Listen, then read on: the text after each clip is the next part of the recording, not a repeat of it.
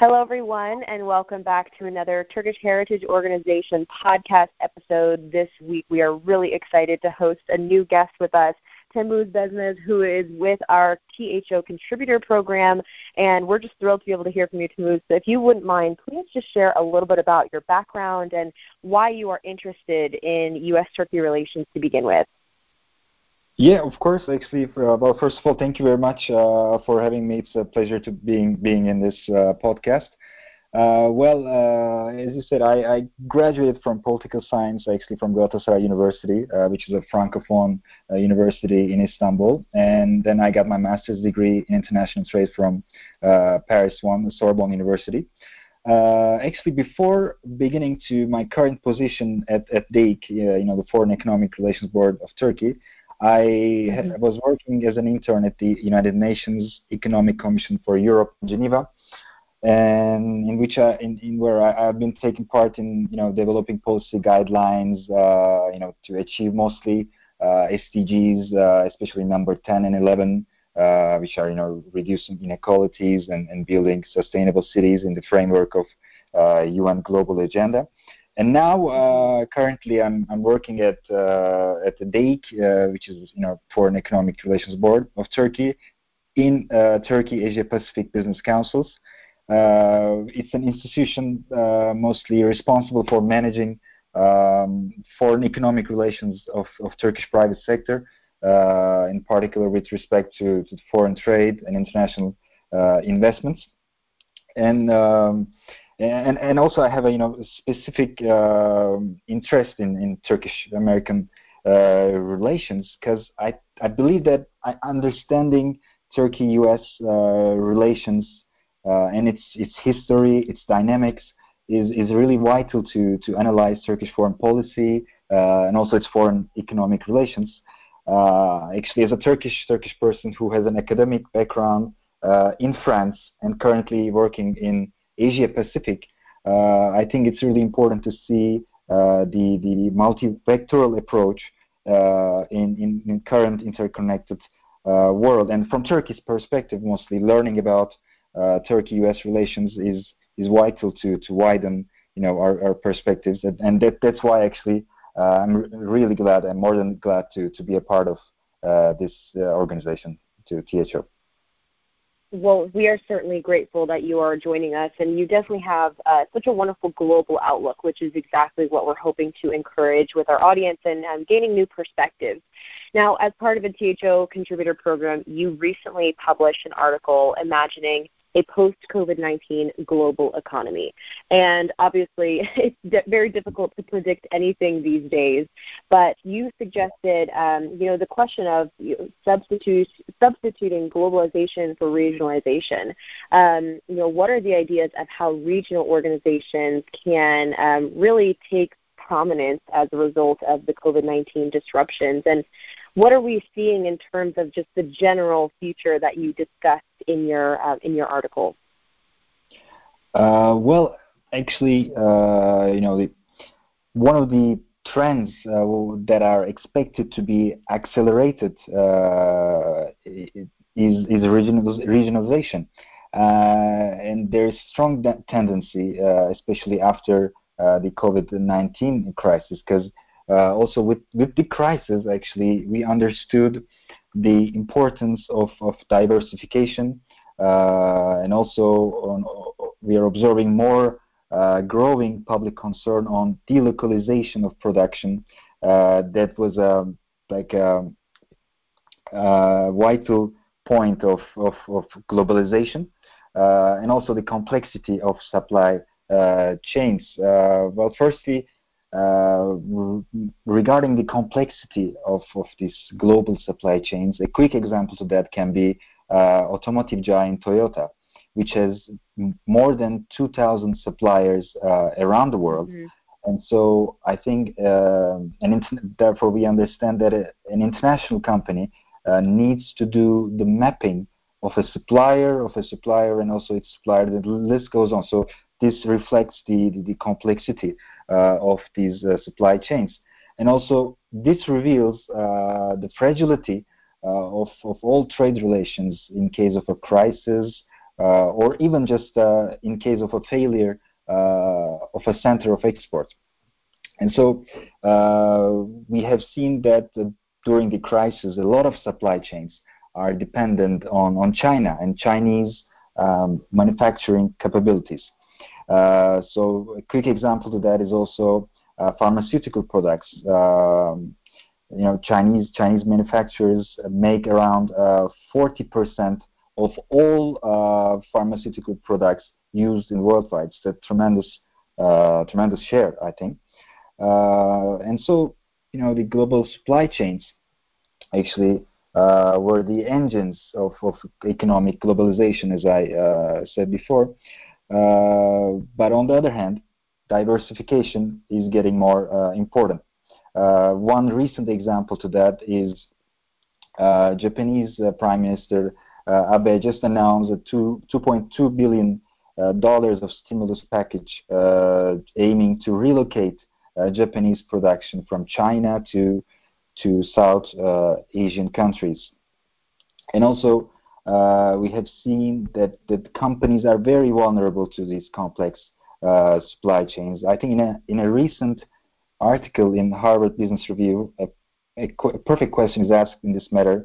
Will companies and countries seek greater safety in international diversification, or will they try fostering domestic self-sufficiency? And I think in this point, we can dive into this question of regionalization because especially recently throughout the last 30, 40 years, developing intra-regional trade, intra-regional relations was very beneficial for the countries within the region, especially against the economic globalization, and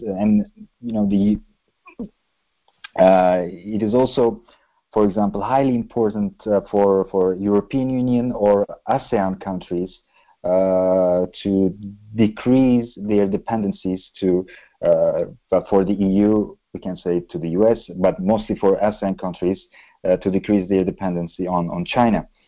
And I think countries within the region that are more integrated to one another are also gaining a lot of advantages in international relations, and they are becoming stronger in economic terms. For example, I would say for the EU, despite a number of articles who declare the death of EU, I believe that the current agenda provides a lot of opportunities to the EU within this concept of acceleration of history and the concept of regionalization. I think, and also, there are also a lot of counter arguments to that. But I think most generally I can resume to that. Yeah. Certainly, and I think that's so important is that we are all constantly, watching the developments, of course, as it unfolds with COVID. But in response to that, the geopolitics and the economic relations shift constantly. And so I think it's been great to hear kind of your take on this disruption in our world and how we move forward. Now, I know that we had discussed previously, but I would love to hear, this is a broad question, but I would love to hear some of your specifics on what could be the political and economic risks and potential forecasts for the near future in a hopeful and idealized post-pandemic world. Sure. I'd love to respond to that. Well, actually, now on we are going through from a supply, demand, and financial shocks, both happening at the same time. So WTO estimated 32% of decrease in global trade. Analysts say we are living the biggest recession since World War I. And actually, I think the recent World Bank analysis showed that this crisis is expected to be twice as bad as the 2008 financial crisis. And thus, all industries actually are being affected, but mostly, of course, aviation, tourism, leisure services are being hit hard, and And also, there are of course a lot of estimations. For example, of UNCTAD says the world trade in terms of direct investment from overseas can drop by 40%. And also global employment is expected to rise to its highest level since 1965. And also to that, I think last year uncertainty was a top word in all analysis. Really? Sorry.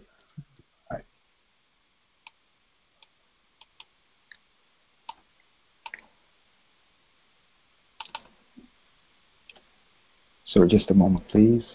Oh, that's okay. No, take your time. Yeah.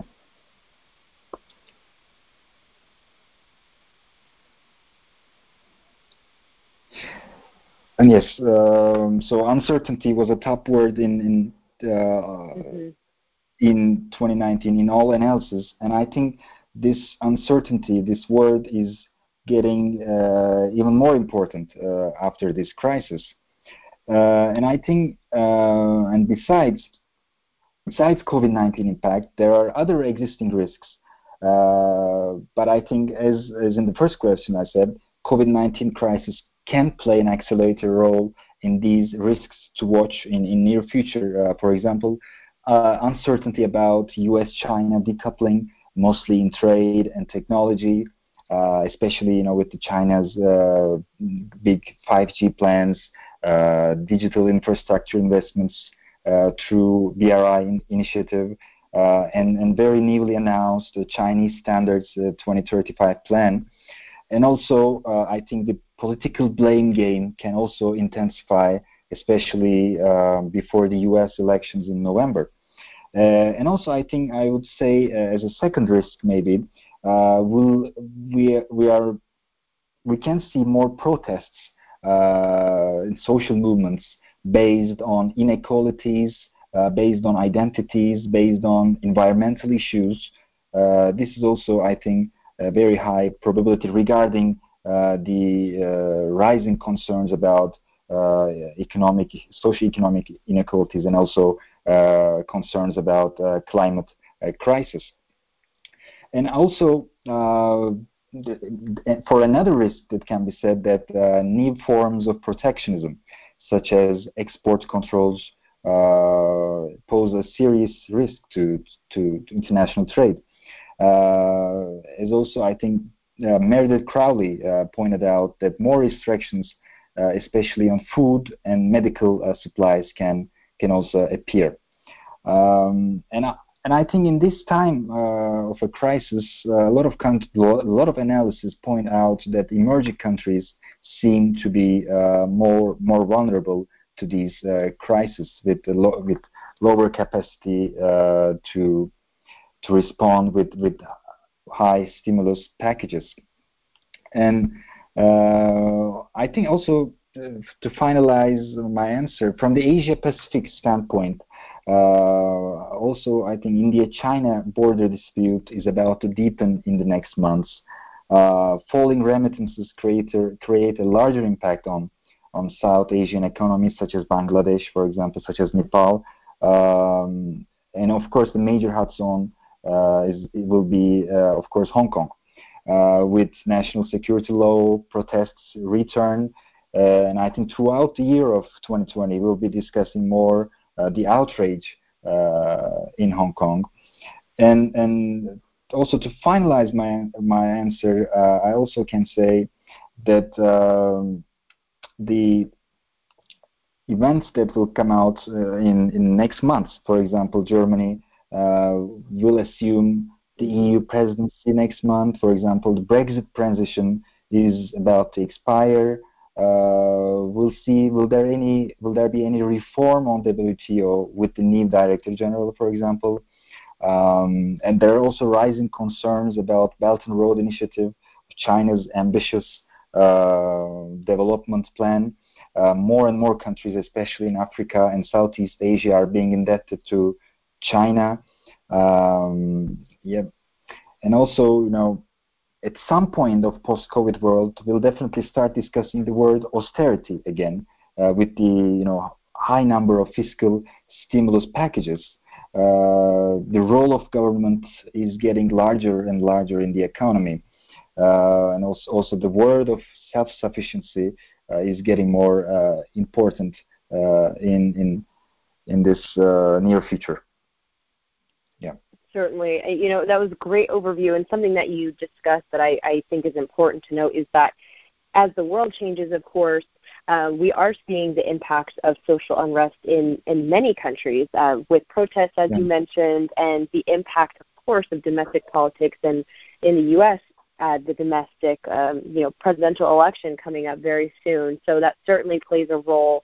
I'm curious, though, for one last question, to hear more about what you might see as the main challenge for globalization, and whether or not COVID-19 will have a lasting impact on globalization. Mm-hmm. We have heard from experts that the levels of nationalism that we are seeing right now are as high as when we were in World War II.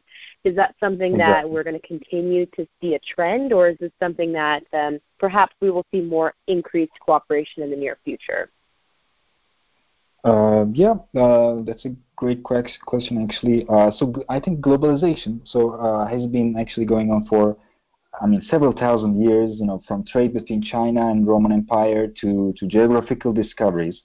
European overseas exploration and the rise and the establishment of colonial trade between the regions gave a boost to the rise of global trade. But of course, the globalization we're living today is way more different than just about intensifying global trade. It is more interdependent with hyper-sophisticated network links, and not just in trade terms, but also geopolitically, socially, and culturally. It exists actually in every aspect of our lives.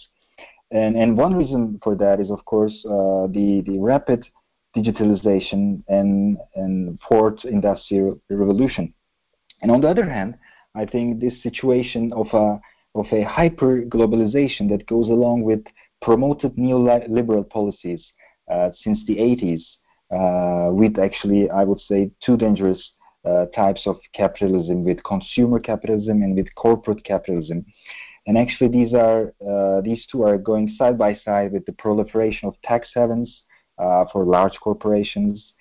In this point, actually, Jeffrey Sachs argues that the globalization of capital markets has made it easier for companies to hide their profits in offshore accounts.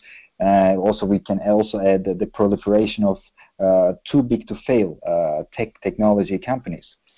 And that is one of the most dangerous problems in hyper-globalized world, because it has a huge negative impact on the income distribution in every country. As you said, actually, in the question, social unrest is becoming is spreading all across the world, and one of the reasons for that is actually this is a negative impact on the income distribution, and populist discourses around the world actually using this by strong polarizing arguments and actually basically exploiting this phenomenon within the context of identity politics by blaming migrants, refugees arriving to host countries. Number of arguments around national sovereignty, which is a famous, for example, slogan of "Take back our country." Delocalization of production, rising inequalities, and of course rising unemployment give an open floor to these movements. And I think also this crisis has also revealed the vulnerability of this of the new public management conception, the promoted with the neoliberal turn in globalization since the 80s, which proves that a tremendous insufficiency of public investment in highly important sectors such as health sector. And I think alongside with this, I would say there were already question marks around the globalization. We have been witnessing the danger of a system based on a perpetual growth and maximization of profits, which have long-term negative impact on world ecosystems. And I think so. The old normal was, I think, already fragile, already vulnerable, and these are the main reasons why, of course, as you said, 2019 was a year of protests. And mostly protests against growing gap between the real economy and the finance. And also, from the international relations standpoint, I think also we have also been witnessing that the globalization as we know today was not 100% working. For example, multilateral organizations are being abandoned by the current U.S. government. For example, UNESCO, WHO, lowering funds to the UN. These same organizations actually were established in the leadership of the U.S. And the same multilateral organizations goes hand in hand with globalization, were also not really functional. I want to actually point out two examples to that. For example, in the UN, which was founded in 1945 with 5 permanent Security Council members and with 50 nations, it has, in the year of 2020, it has still 5 permanent Security Council members, while the UN's total member states reached 193. And World Trade Organization also cannot reform itself, cannot set the rules because of the proliferation of member states. And adding to that, maybe this is also argued, I think, in a project syndicate article, that they are not compatible with the digital revolution. And second greatest challenge was, of course, the re-emergence of China as a global power. So when Xi Jinping announced Belt and Road Initiative in 2013, it posed an alternative model for the international development and also for the globalization. And China actually was the biggest beneficiary country of the U.S.-led globalization, with also other Asian countries over the past 20, 30 years, wants now to lead the change actually in globalization and lead the digitalization with Made in China 25 plans, with 5G technologies, with Chinese standards 2035. So it's also one of the greatest risks to the current globalization. I mean, China does not want to be a norm taker anymore, but also they want to become a norm shaper country. So with the COVID-19 crisis, so as in the first question I mentioned about disrupted global chains, return of a big term of a big government, and also, as you pointed out, potential rise of nationalism in international trade. But on the other hand, I think this crisis has also reminded us the importance of international coordination. And I think that's the reason why international community will need to aim for a more sustainable way of globalization, which I think has enormous positive impact for both countries and also for private sector. So I think to finalize my answer to that, as I think Adam Tooze says, there are good reasons to welcome the end of 1990s style of this hyper globalization. And at this point, actually, Daniel Roderick, an economist of Harvard University, asserts that it is not necessarily bad if we are able to construct a more sensible globalization. And there are, of course, many questions to ask in the near future, but I think in this period of transformation of globalization, for example, Bertrand Badi, a French professor, also says a second act of globalization. In this process, I think countries like Turkey, for example, can play a bigger role than the usual. Of course, if we are able to minimize our fragile spots and, of course, achieve necessary reforms. So I think I can finalize my answer with a question. I also ask this question in my article, that will the upcoming reforms in international organizations meet the expectations? I think that's the one of the most important questions to ask about the future of globalization, and I try to explain challenges of globalization in my answer. So yeah, all I can say for this. Yeah. No, that was fantastic. And I think it's critical that no matter where we are, whatever challenges we face in the world, globalization is critical and it is imperative. So hopefully we will continue to see this cooperation. And I want to remind our audience that they can visit www.turkheritage.org to visit Temmuz's article and all of the other contributors' article, as well as our other podcasts and upcoming webinars and events. So again, that is www.turkheritage.org. Please subscribe to our newsletter, and we'll see you next week on our next podcast. Thank you so much for joining us again. Thank you very much for having me.